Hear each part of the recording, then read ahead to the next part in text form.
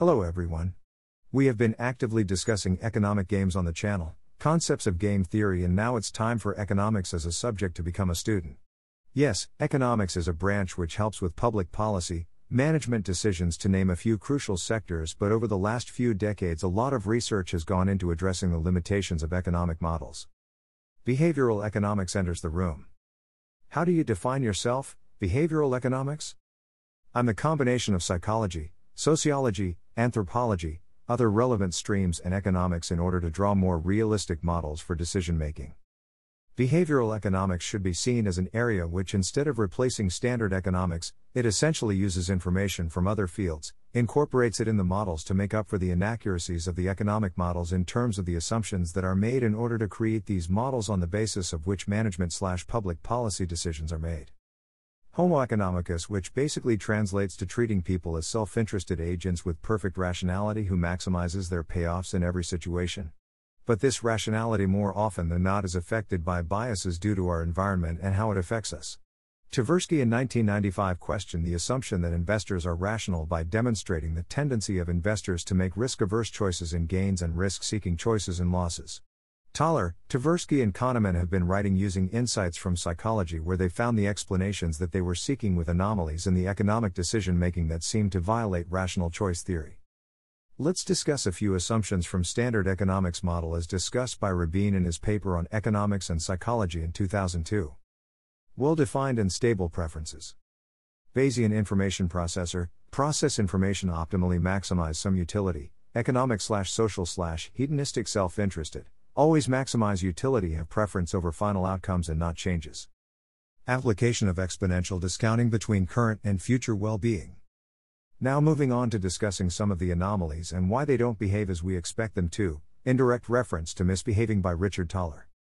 When a patient has a non-curable disease, every neoclassical and classic economic model would nudge you to get that information, but the patient derives utility from not having the information of the disease, the number of days she has to live, and hence the time they have to plan out the rest of their days, because there's comfort in the unknown when your days are limited.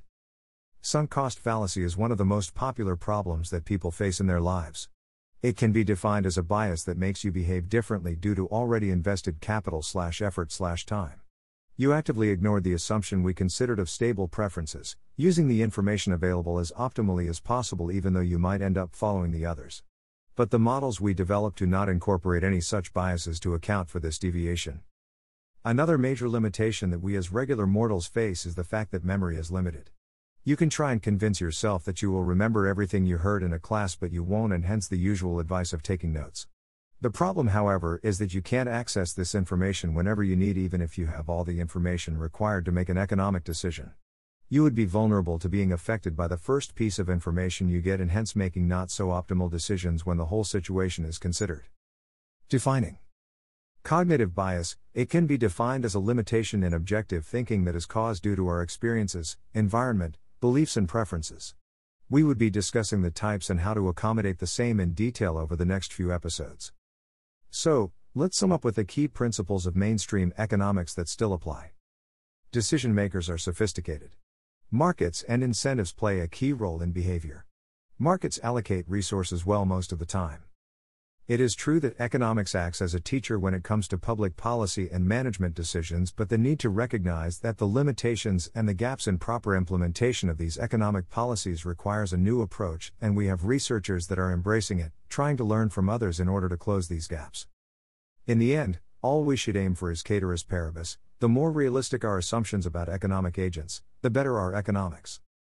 That's it for today. Hope to see you next time. Till then, stay safe, get vaccinated, and wear a mask.